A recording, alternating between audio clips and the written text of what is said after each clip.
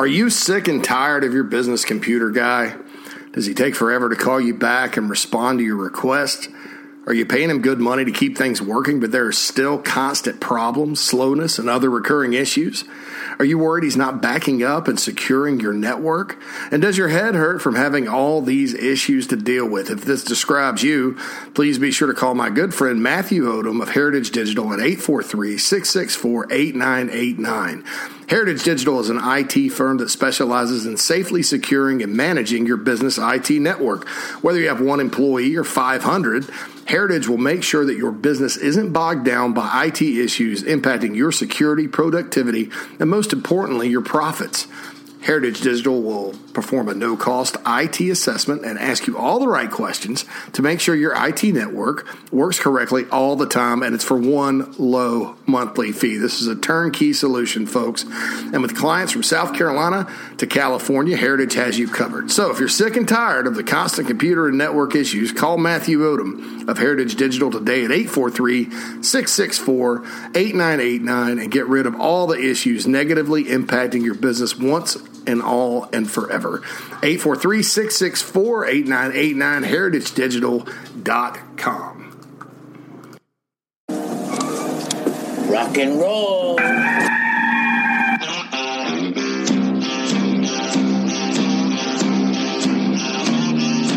It's your daily dose of all things Gamecocks on the Inside the Gamecocks podcast. Here's JC Sherbert.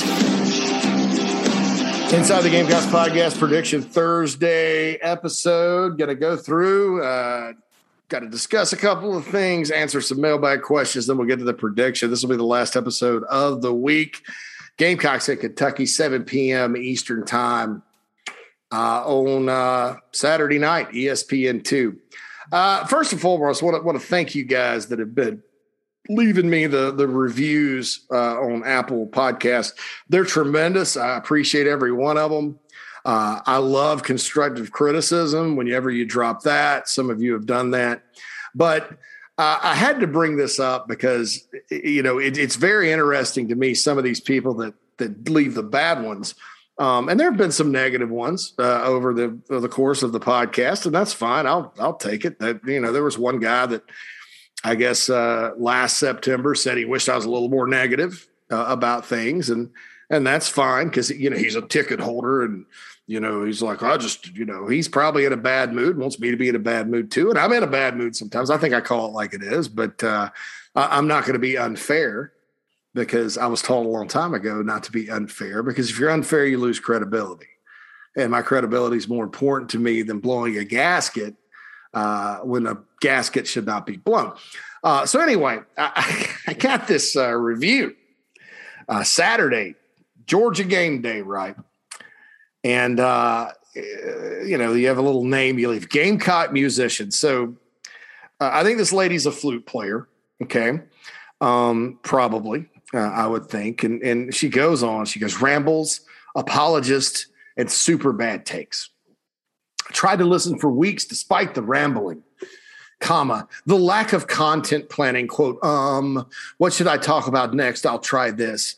And the overt tendency to apologize for multiple aspects of the program, parentheses, even after Beamer was hired. The last straw was his take that Clemson would soundly beat UGA. I'm done. Don't waste your time. Well, ma'am, first and foremost, look, me rambling is part of what makes it popular. I think that's what I do. I just get here and go. It's kind of my monologue. I do have guests from time to time. I don't necessarily, want to have a bunch of guests. I think, you guys put in some requests sometimes. I'll get some people on. But I don't, I don't apologize for that. I'll apologize to this lady that did not meet her satisfaction. So the lack of content planning, I have an outline I go with all the time. Sometimes if I get distracted by Twitter, I will go, and that's legit. I wish I didn't do that, but I do. Okay. And by the way, 1-star rating here. I don't know what in the hell the overt tendency to apologize for multiple aspects of the program, parentheses, even after, in all caps, Beamer was hired. What is the overt tendency to apologize for multiple aspects of the program, even after Beamer was hired. That doesn't make any sense at all. All right, let me just break it down how stupid this is. So an overt tendency, that's like I'm out there, I do this all the time, front and center, right? To apologize for, I'm sorry for this part of the program. I'm sorry. I apologize. I'm apologizing. Oh, I'm so sorry. J.C. Sherman. Have you guys ever heard me apologize? I may have apologized for a bad take. I may have apologized for saying, that this guy was good and he ended up not being good. I owe that to my listeners and readers. But what the hell is the overt tendency to apologize for multiple aspects of the program, even after Beamer was hired? So this lady, flute player, that was another criticism. And then the last straw was his take that Clemson would soundly beat UGA. Gasp. I'm done. Don't waste your time. Gamecock musician. I find it interesting that I get this on the Saturday of the Georgia game when this lady's last straw was that I picked, and I did, they thought Clemson would soundly beat Georgia. There's not a person that covers college football that thought Clemson's offense was going to be that bad. And most of the people, thought Georgia's defense was going to be pretty good, but not elite. So I don't understand what the overt tendency to apologize for multiple aspects of the program. Sounds like somebody's trying to sound intelligent, but it's just using, big words.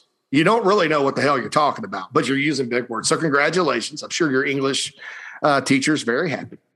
And then if the last straw was that Clemson would soundly beat UGA, I made that prediction, probably September 2nd. And you're waiting until September 18th to roll in and say super bad takes, rambles, and apologies.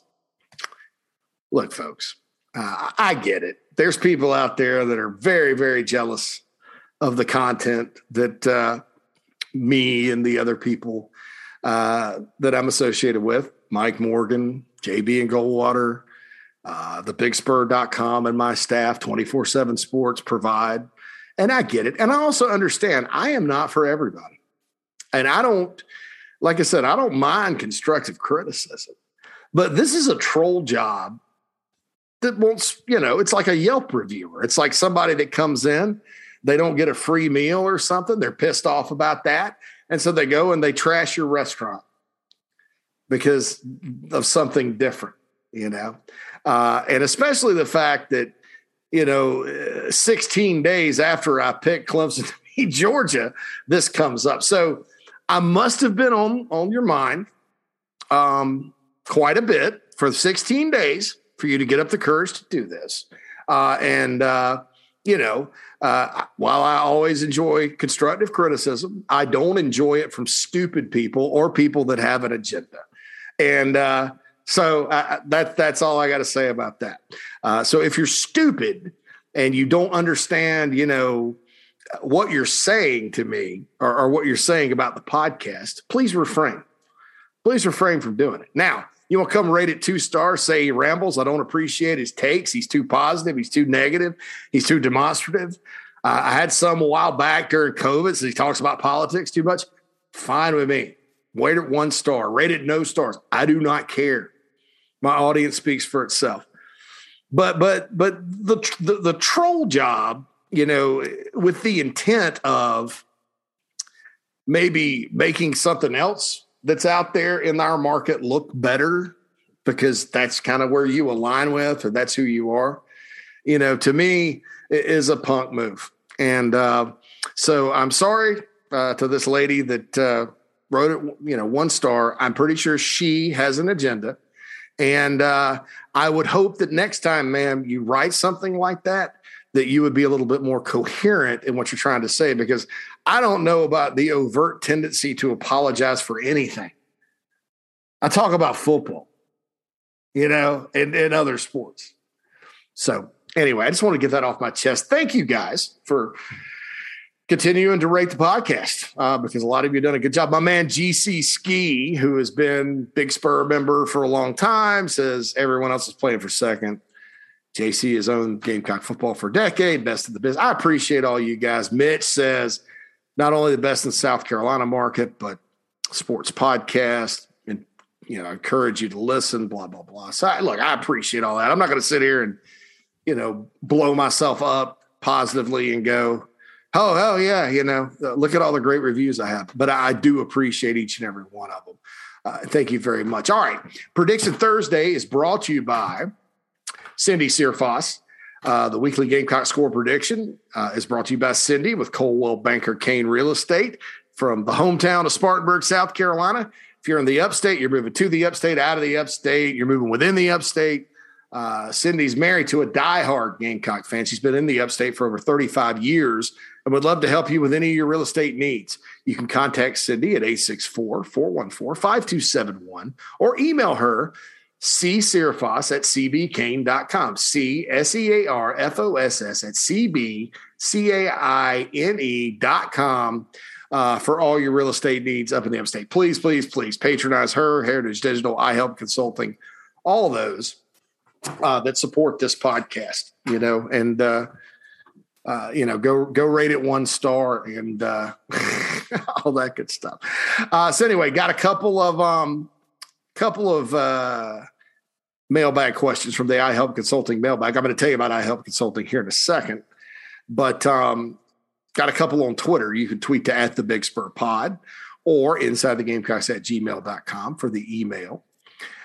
Craig, what's the word on Jamar Brown? Seems like the previous staff was really impressed with him. I know he was injured last year, but what have you heard this year about him?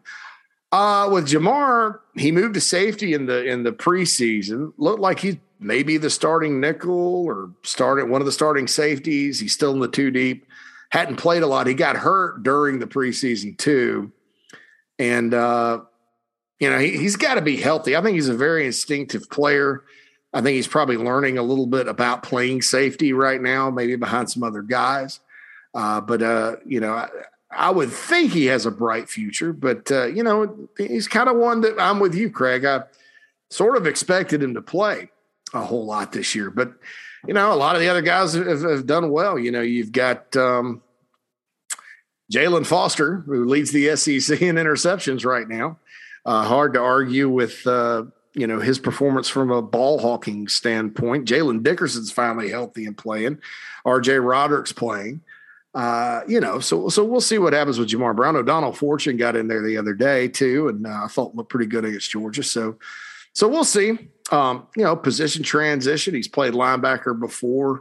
I think health is probably the big thing on him. Heath tweets in. He says, "Hey JC, looked like Mo Kaba flashed some against Georgia. Staley has played better this season too. Any chance you see Kaba taking over for Staley?" Right now, when you look at the 2 deep, like Debo Williams is behind Staley, and then Kaba is behind Brad Johnson. Now, I don't know how interchangeable that is. I thought Mo Kaba flashed as well against Georgia, and I think he is starting to come on as a player, and will play more and more. And Clayton White mentioned this in the preseason about Mo Kaba and Debo Williams coming on. But look, Damani Staley, he's a daggum he's a legacy. Deuce Staley's kid. Really excited for him to get the pick 6 against ECU. Thought he had some, a good play late against Georgia that was a little different than what he's done.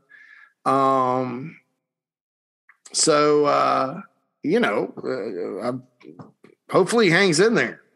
That said, is he the fastest linebacker in the SEC? No. That said, can that get you beat sometimes if you got slow linebackers? Yeah. But Damani is in the right spot. I think Jalen Foster is showing that in this defense, if you're in the right spot at the right time, you're going to make plays. And so we'll see how it holds up. I do agree in concept of getting Kaba on the field a little bit more. And I'm looking to see if Clayton White said anything else about it. Yeah. Okay. Mo Kaba. working on football, blah, blah, blah, come a long way, work on drills. That's it. Didn't see anything from Clayton White about what position they're playing. But, Clayton White coaches the linebackers. I think those two inside are pretty interchangeable. But at the Mike position, which is where Sherrod was playing, it's going to be Staley. And then on the two deep, it says Debo behind him. I don't know if you can play Mo and Brad Johnson at the same time or not. Probably need to research that, but just in case. But I agree. Mo Cabo did flash. And congratulations to him for getting out there and doing that. 4-star recruit out of Clinton, North Carolina. Sort of surprising when the Gamecocks got him. I remember the day he committed to him. We talked about that on Keith's podcast as well earlier this week, Locked on the Gamecocks. All right, so told you that we were going to do mailbag and all this first. Missouri head coach Eli Drinkwitz keeps taking shots. You're the head coach at Missouri. I'd be careful. Jeff Hafley, Drinkwitz was just like, I don't know about Missouri going to play Boston College. It seems like we play a team we have a rivalry with. I looked at Missouri's future schedules. They do go to Kansas State and Kansas in the coming years and play Illinois. But, man, he should have known this when they took the job. They play freaking UMass on the road in the coming years. They play San Diego State on the road in the coming years. They go to Middle Tennessee State next year. They go to North Texas. They go to Miami of Ohio. When you're playing at MAC schools and CUSA schools and all that consistently, that's an administration problem. So Hafley, who is a great coach, responds and says, I heard it because 500 people sent it to me. Besides that, I probably would have never heard it. Look, I don't think he meant anything by it, and I'll give you my opinion. You guys asked me how I felt when we had to go play UMass, right? And we had to go play Temple and play Temple. Shoot, if Colgate wanted us to go play them there, I'd go play there. And if he really didn't want to come to Boston, he should have called up and asked me, and I would have gotten on a plane and flew to Missouri to play. I don't care where we play. I don't. The football season for me is about getting our team games, getting better every day, and having a great time doing it with each other. So it is what it is. That's pretty good response from Jeff Hafley. Eli Drinkwitz and Jeff Hafley both pretty good first years at their respective schools. So I thought that was kind of an interesting thing to mention there, non-Gamecock related. Kind of Gamecock related because Drinkwitz loves to take shots at Williams-Brice Stadium, saying he is 2-0 there right now. 5-point win where his offense was held to 202 yards. And then against the Gamecock defense, as mighty as it was last season, Gamecock shut out Missouri in the second half. So I don't know. I don't know if I'd be overly fired up if I were him and talking smack. But he's kind of a guy that I don't want to compare him to Steve Spurrier because he's not Steve Spurrier, but he's got kind of a twangy sort of funniness, I would guess. So anyway, Eli Drinkwitz, ladies and gentlemen, Missouri's head coach, plays Boston College this week. Boston College, I think it's going to beat them down pretty good. That's just me. So anyway, all right. So done with mailbag. Now that we're done with mailbag, I want to tell you about iHelp Consulting, the proud sponsor of our mailbag. I've told you about Daniel Owens, and he can help you save business money for your business, credit card processing, insurance, telecom, et cetera, without sacrificing quality. You also may be wondering how it works. It's very simple. You call or text Daniel, 843-372-5713. Set up a quick phone call or face-to-face meeting. Daniel will examine where there may be savings and let you know if you're paying junk fees or if your rates are too high. You may be wondering how iHelp gets paid or saying, hey, a consultant will charge me more than they're worth. You may be thinking iHelp might save $3,000 but charge you $4,000. It's not how iHelp does business. You only pay a percentage of your first year's savings. Not only that, if they can't save you any money, you don't owe them a dime. Right now, iHelp is running a half-off promotion because they're in such a good mood. Gamecock football is back, 2-1, hopefully 3-1 by the end of the week. Tell Daniel you heard about it right here on the podcast. You receive that half-off promotion. So that's great. You get half off their cut, so you're saving even more money. So call or text Daniel right now, 843-372-5713, ihelpconsulting.com. Give him a shot. Tell him you heard about it right here on the Inside the Gamecocks podcast. All right. So on the iHelp Consulting mailbag, I'll tell you that right now. This is the last, kind of recording this early on Thursday. If I don't get to your question, because there's no wrap-up show because I'm going to Columbia. So no like Friday like we've been doing. If your questions are about Kentucky or Georgia or, something that, where I preview the Kentucky game, hold those. Okay, hold those or understand I'm probably not going to answer because it's not going to make any sense because the next episode is going to be Monday or Tuesday. So hold those questions obviously after the Kentucky game. I welcome those. We'll probably have a big mailbag segment. So again, inside the Gamecocks at gmail.com or tweet to at the Big Spur Pod. Please follow the Big Spur Pod at the Big Spur Pod on Twitter and also Inside the Gamecocks on Instagram. Those are our social media channels for the podcast here, the Inside the Gamecocks podcast. So good news from JB and Goldwater, by the way. Less than 1,000 tickets as of Wednesday afternoon were available for the game this weekend. So I mentioned on the last episode, a sellout may not happen, but it looks pretty good for a sellout. Of course, remember, capacity now is 77,000 some change. They took some seating out when they redid the stadium, but certainly that's going to be very, very loud. And that's going to really help the impression you make on recruits. It's going to help the team. Hopefully it helps them play well. And so with that, again, thanks to Cindy Sirfoss for sponsoring the prediction segment. It's time for the prediction segment. All right. So I mentioned, South Carolina, this is going to be a key for this game and every game from here on out, most likely. I'm going to say run the ball. South Carolina's got to run the ball. There's no question about it. I said last week they needed to be kind of stubborn with the run game. They were. At the end, you kind of looked at the stats and they scratched out 94 yards on the ground, which, believe me, folks, I've seen worse. I've seen worse rushing stat totals for the Gamecocks over the years. But, they got to get the offensive line and stuff fixed, and they got to get Kevin Harris and Marshawn Lloyd going. Marcus Satterfield said today they want to go with the hot hand and just go, that they can't divide four of them up. I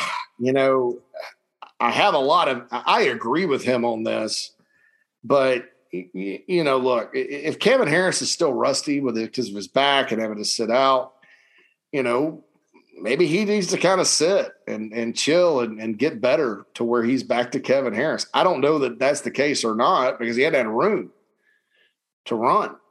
I think Marshawn Lloyd's clearly close to breaking a long one, just this close. But again, he hadn't had room. Those two guys have averaged 3 yards a carry this year through 3 games.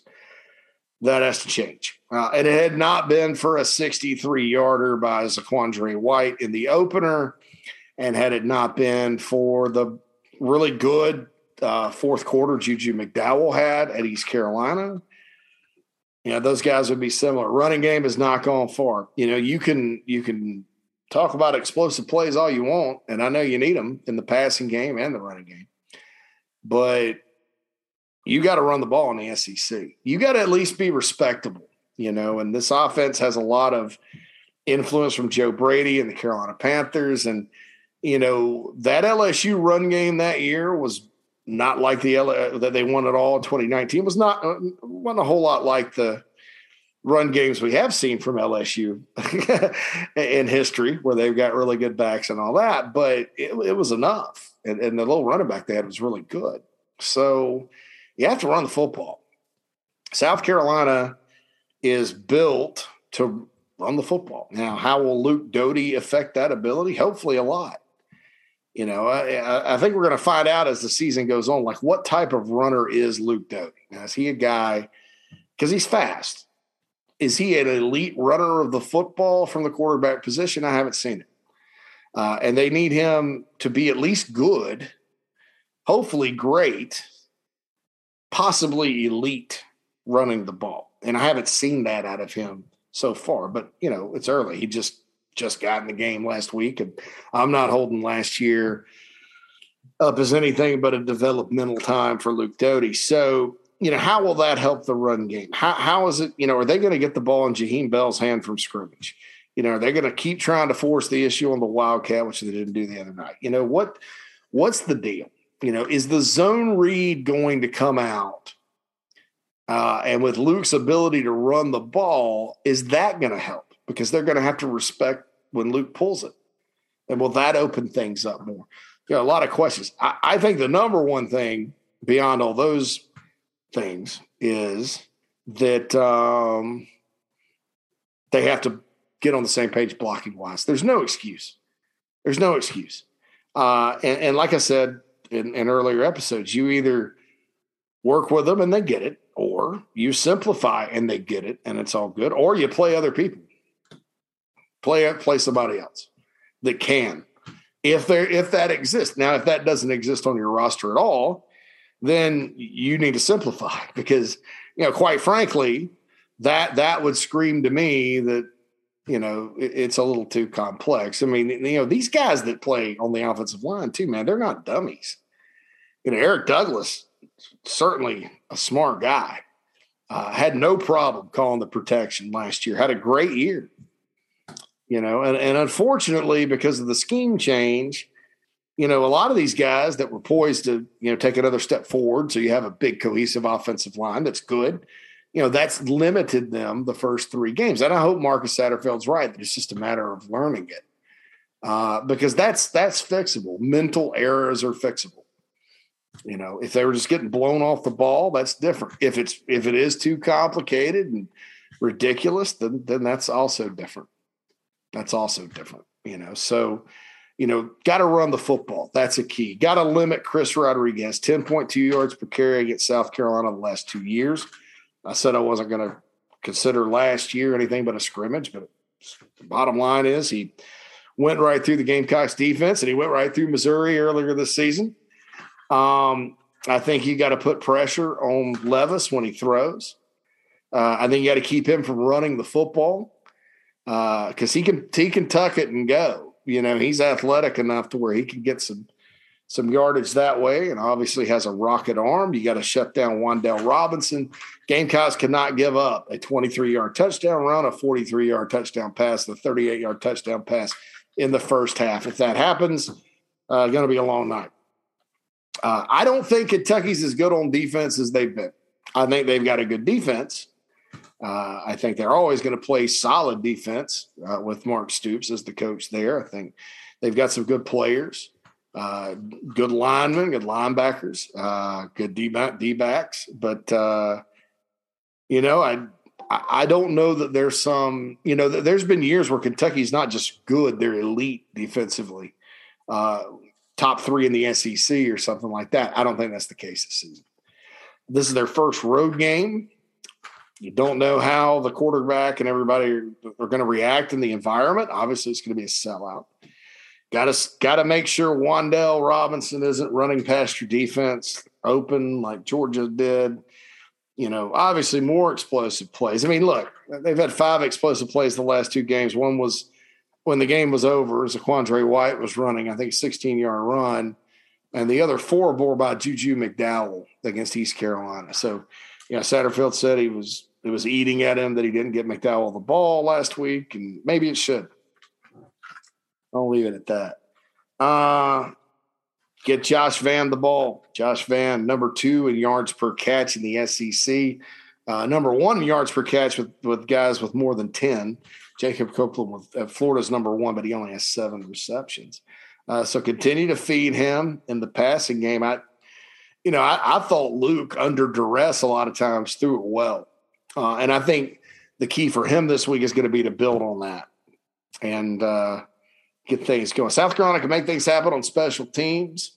That didn't really happen Saturday in Georgia, but last Saturday in Georgia. But I think the Gamecocks do have, a desire to go play special teams well, whether that's return or block or whatever. And the Gamecocks will be aggressive in that area. Okay, bottom line, as we move forward here, Prediction Thursday, South Carolina should not live in fear of Kentucky. Kentucky, a lot of the fans on the message board or whatever like what they see. Obviously, there's a lot of attention, outsized attention by certain fans. Not everybody, but some of them at quarterback. And I think probably because of Clemson's success with Trevor Lawrence and, Deshaun Watson. And I know that most of you, that's the other team that you watch. If you watch two teams, you're pulling against Clemson and pulling for Carolina. I think this fan base has gotten in this rut where any kind of quarterback with a big, strong arm that can chunk it way down the field and complete long passes, all of a sudden those teams go to elite in the minds of some people. Now, is Kentucky elite? I don't think so. Could we walk out of the stadium Saturday night and they win big and you go, yeah, they probably are. But it takes more than chunking it deep to win football games. South Carolina chucked it deep against Georgia pretty well, man, 40-13. And I think there's been outsized attention paid for that. Well, let's look at the facts. They blew away a bad Louisiana Monroe team. They had a one-touchdown win against Missouri that was kind of a track meet. Well, guess what? There's been track meets before between Missouri and Kentucky in Lexington, way before this quarterback got there, before they had Robinson, whatever. And Missouri went up and down the field 400 yards on them. Bezelak threw for 300. They kind of had to throw it out in the flat a little bit to the backs because, Beatty was a little bit bottled up. But then Chattanooga goes in there and 28-23 ball game against an FCS football team where Aleem Ford runs through them. I think the folks that believe Kentucky's kind of quick strike offense, part of their offense is good or better this year, I think they're right. I think it's one aspect of the ball game. I think that those people that say Chris Rodriguez is a really good back, they're right. Or they have a good offensive line, they're right. Is Kentucky's defense as good as it's been? No. Are they even close to Georgia? I don't know. I'm trying to think of what Georgia's going to do to Missouri or what Georgia would have done to Chattanooga or, Louisiana Monroe. And I'm not convinced Kentucky's as good on defense as they have been. And so that's a good thing because you're supposed to take your defense on the road. South Carolina maybe can move the ball a little better. Obviously, you got to clean up the stuff. And then, I think the strength of the Gamecocks defense obviously is pass rush. So find a way to keep them in third and more than six where they have to throw, and then come after the quarterback. Pray your secondary holds up, and I think he'll turn over the ball, and the Gamecocks could have a nice win. And that's why nobody should live in fear of Kentucky, because even though they've beaten the Gamecocks, 6 out of 8, and again, throw last year. I mean, that game. And I get mad because people are like, people have used that stupid game to prejudge Luke Doty for a whole offseason, to prejudge the Gamecocks for a whole offseason, to judge all the personnel for a whole offseason. And number one, Doty was in a terrible position in that game. Number two, if you're judging the defensive personnel, half these guys didn't even play by the time that game rolled around. Number three, if you remember, Shane Beamer was the news broke. He was hired that night, late December game during a COVID season. That was that. And, Carolina going to that game wasn't stopping anybody. They were so bad at linebacker. Literally, I had people before the game saying, we may have a chance, but we're so bad at linebacker, because I think Kaba may have played but not been ready. Daryl Ware is a walk-on true freshman. Congratulations to him, by the way, for earning a scholarship. He's definitely earned it. They like his speed, and I think he's a really good player, actually. You just had nobody because of the injuries or whatnot. That was a completely gutted South Carolina football team. I'll put it this way. Kentucky went into the game scored 41 points, went up and down the field on the Gamecocks. Then I think they went and won their bowl game. I think they played in – who did they play? I don't know who they played in the bowl.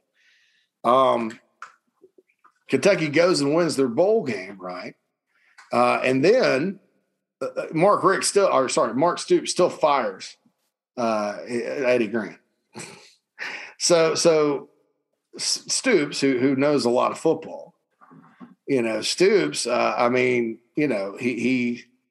he probably realized that going up and down the field on that Gamecock team was really not, all that amazing, because he still went and hired Liam Cohen from the Rams to fix everything and all that happiness. So, So that's the point about last year. Last year was a different year. Now, what if Kentucky beats the Gamecocks 41-18 this weekend? Well, then I'll give them all the credit in the world. I'll say, man, that's pretty impressive to do. And they beat NC State in the Gator Bowl at the end of last year, 23-21. They did have some games on the road. They didn't do so well last year. This is last year. They were kind of gutted too. So, I think that a lot of people, because of the recent history of the series, that they kind of overlook some things. Overlook the fact the Gamecocks won last time Kentucky came to town, 24-7. Of course, that was an impressive win. Everybody talks about the fact Lynn Bowden wasn't the quarterback yet. Then once they got the quarterback, they were good. They had beaten the Gamecocks. They forget about the fact Feaster and Dowdle went over 100 yards rushing each. I think Mon Denson added about 50.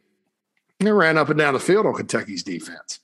I think people, even if you want to talk about last year, which this will be the last thing I'll say about last year, Kevin Harris ran for 200 plus. The Gamecocks had 297 rushing yards at Kroger Field last year, Lexington.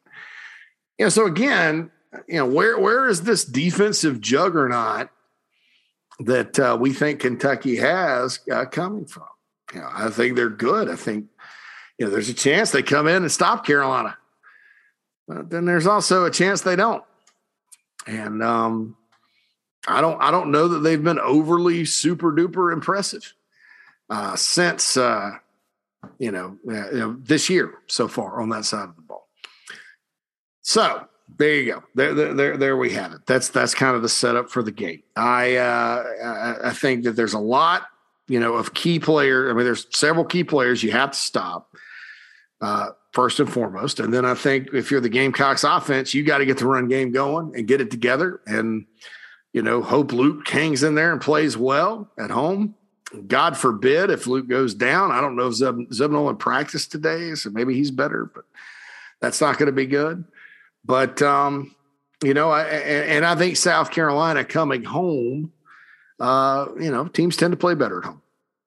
That's the thing. And so I think that there's a lot of anxiety on the part of the fan base right now, just based on it being Kentucky, based on what's happened in the past where you get up for a big game and then you get the rug pulled out from under you. Well, this is a chance to kind of exercise some of those demons, I think, for this program in general.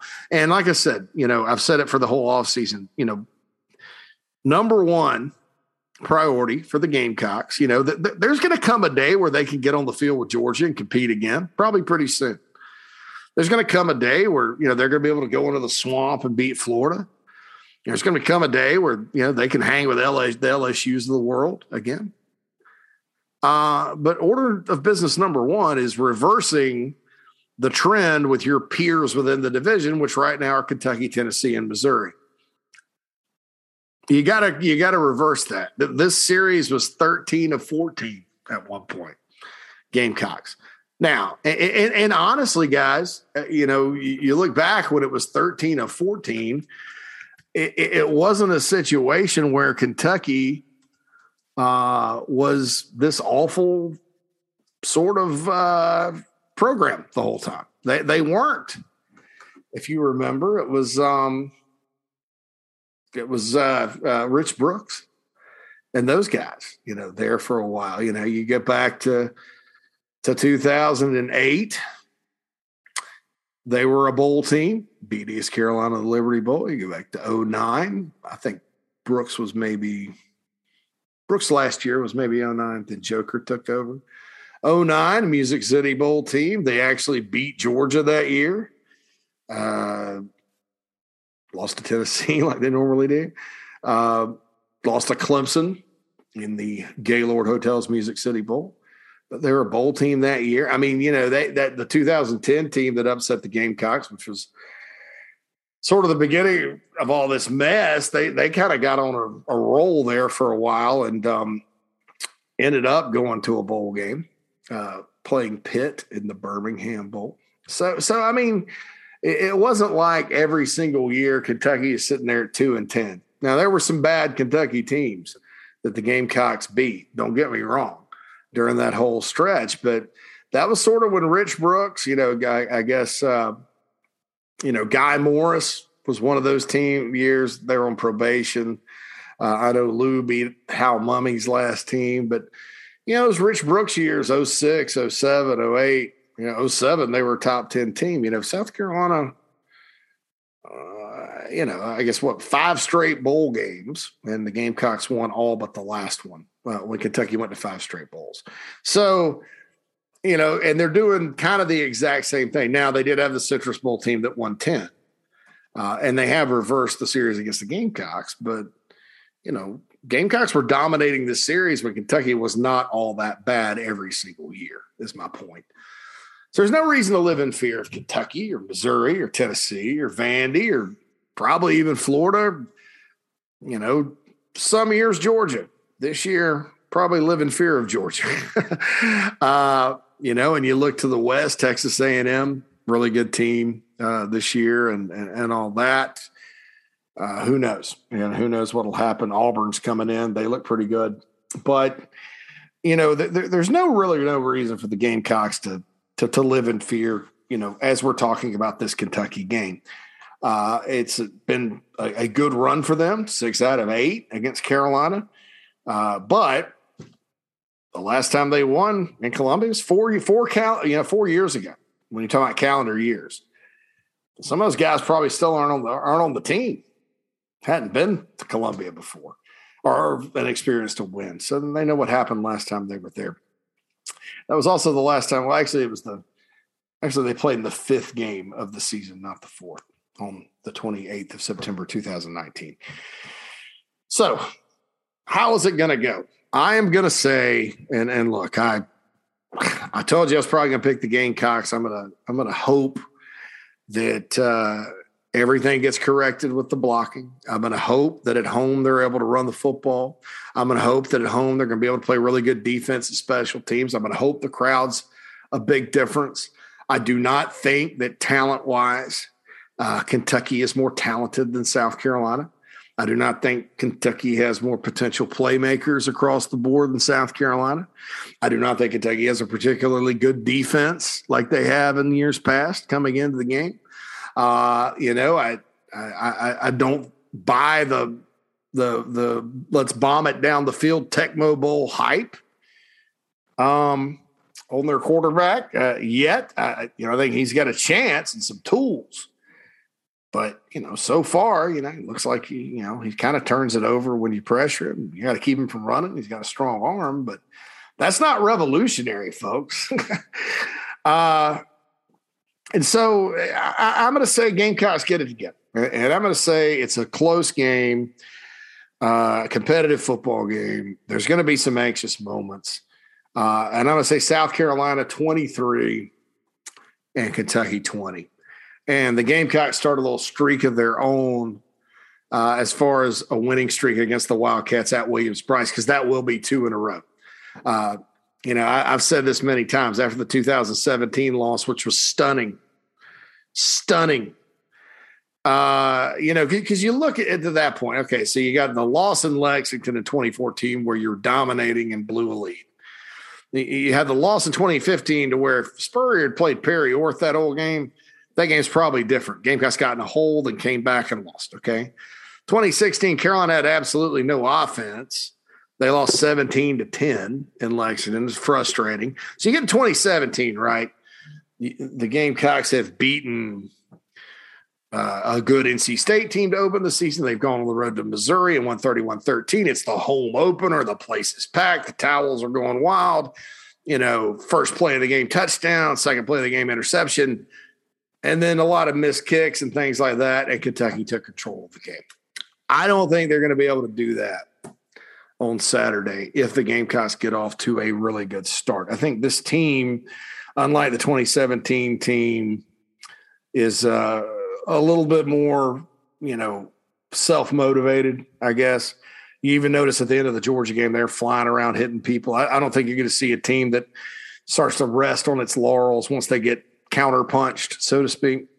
And I think it'll be a good football game. I'm going to say Carolina cleans a lot up on offense. I think Carolina limits, not completely shuts out, but limits them on defense. And South Carolina wins the game 23-20, winning their second game in a row against Mark Stoops and Kentucky Wildcats at Williams-Brice Stadium in Columbia. All right, special thanks to Cindy Searfoss for sponsoring Prediction Thursday. Oh, by the way, Kentucky's next 3 games, Florida at Lexington, LSU in Lexington, and at Georgia. So this is one, if they could get through, they've got 3 huge ones coming up. But and some of the Kentucky writers have talked about that. Maybe you catch them looking ahead to the Gators. They're not I'm sure that they have a bullseye on the Gators after losing last year 34-10 down there in Ben Hill Griffin Stadium, and some of the heartbreak they've suffered in that series. I don't know. I tend to not think so. If the Gamecocks don't have their attention, they'll get it pretty quick once the crowd gets going on Saturday night in Columbia, South Carolina. All right, folks. Enjoyed yammering at you this week. Please, if you find it in your heart to leave an honest review on Apple, I don't care if you rate me 1 star or 5 stars, go ahead and do it. Just make sure you're not just talking out your butt and like our friend the flute player was doing earlier today. But I really appreciate you guys. Again, all mailbag questions. Save those until after the Kentucky game, and I'll get to them. Or if you have like a general question about personnel or something, I'll definitely answer that one when I restart the podcast next week. Wish me luck going down to Columbia, and can't wait to get down there and be around my people. That's always amazing. So for JC Sherbert, this is JC Sherbert. Signing off. Prediction Thursday episode. Once again, the prediction. South Carolina 23, Kentucky 20. Hope you guys have a wonderful weekend. Holla at you next week.